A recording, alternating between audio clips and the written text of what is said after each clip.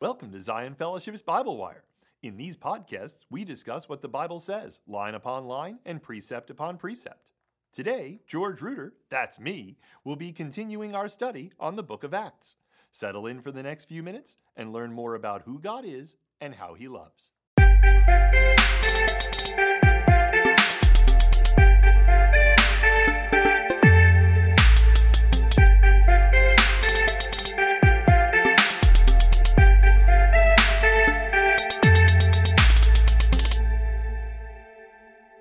Welcome, everybody, to Acts chapter 20. That's where you are turning in your Bible or tapping in your Bible app, and if not, I'll read it, which is fine. We're going to break into Acts chapter 20 in this, our 58th episode on the book of Acts. We are chugging along through this book. We'll get to talk about one of my favorite Bible people today, who is known for a thing that maybe I'm not thrilled and he's not thrilled that he's known for. Let's do Acts chapter 20. These are the first 12 verses in the NIV.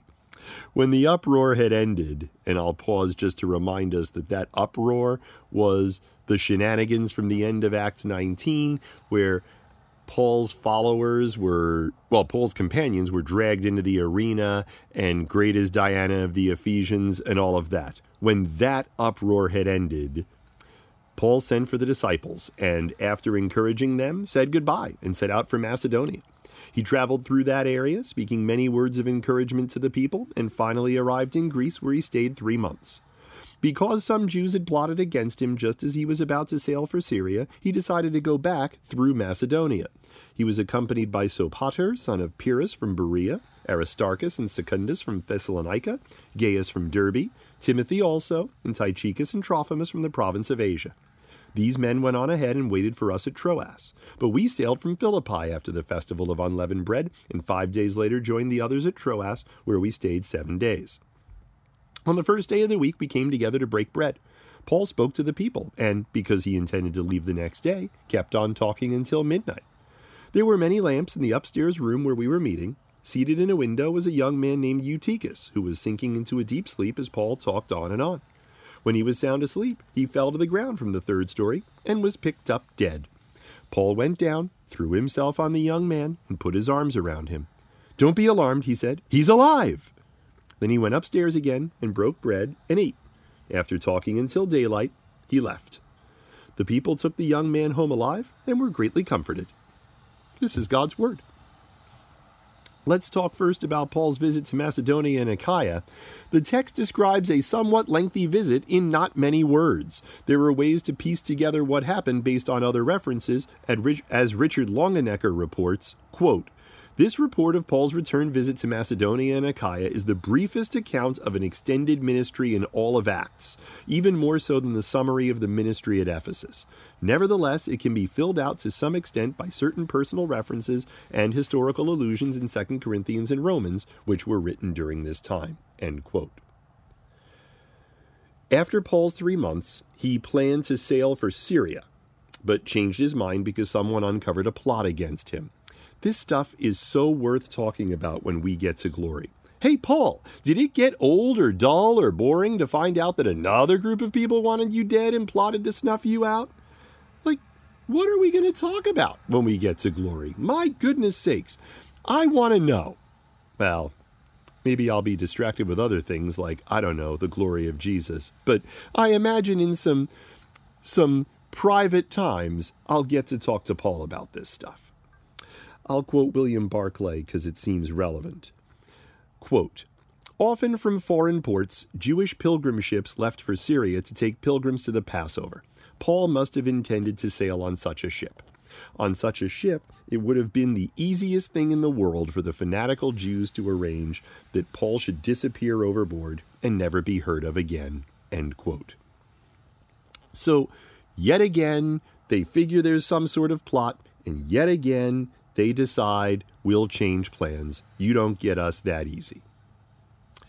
In any event, most of the 6 verses here are just a travel record. No fantastic stories about miracles, just ministry, which is itself a beautiful gift to our Jesus, but also noteworthy.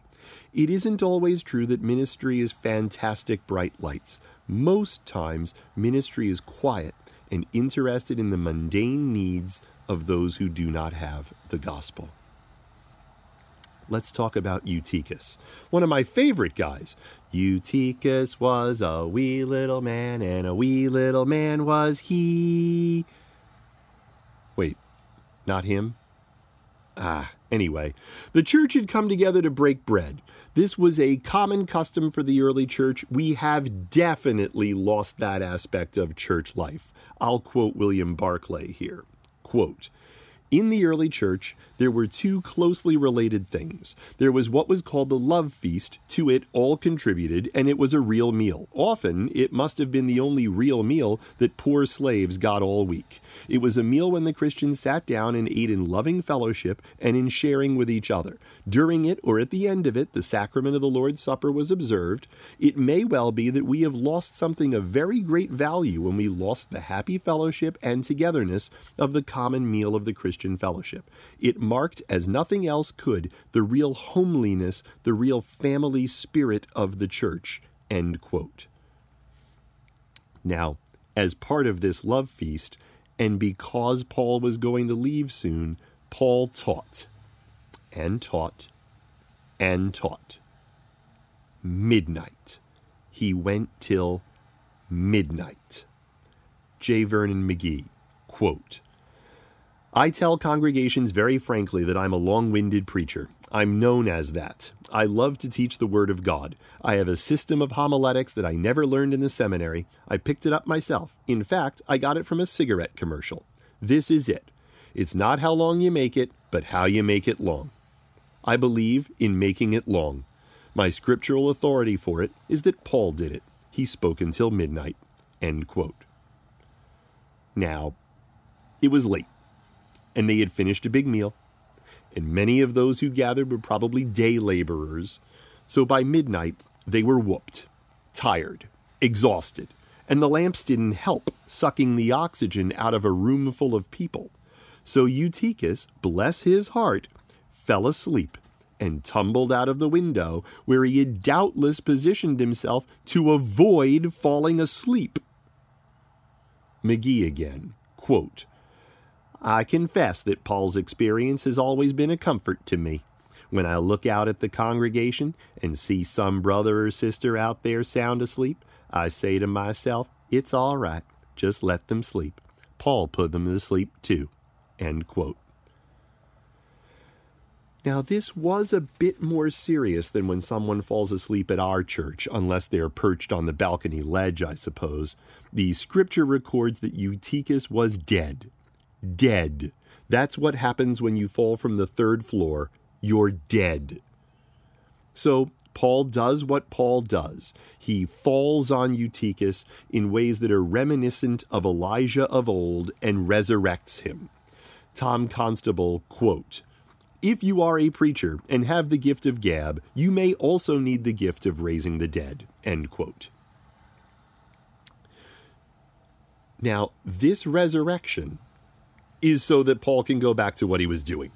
I mean, he was preaching, and he wanted to keep preaching, and he, in fact, did continue preaching until daylight. I am trying to imagine what would happen if someone fell off the balcony at Zion Fellowship, dead. Mark, or whoever's preaching, comes over, lies down on him, breathes life into him, raises him from the dead, and then asks, "You good?" Walks back to the platform.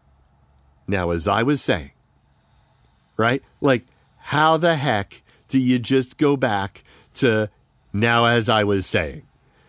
I don't understand that. Now, that's what Paul did. Paul was preaching from the evening to midnight. Somebody dies. That person is raised from the dead.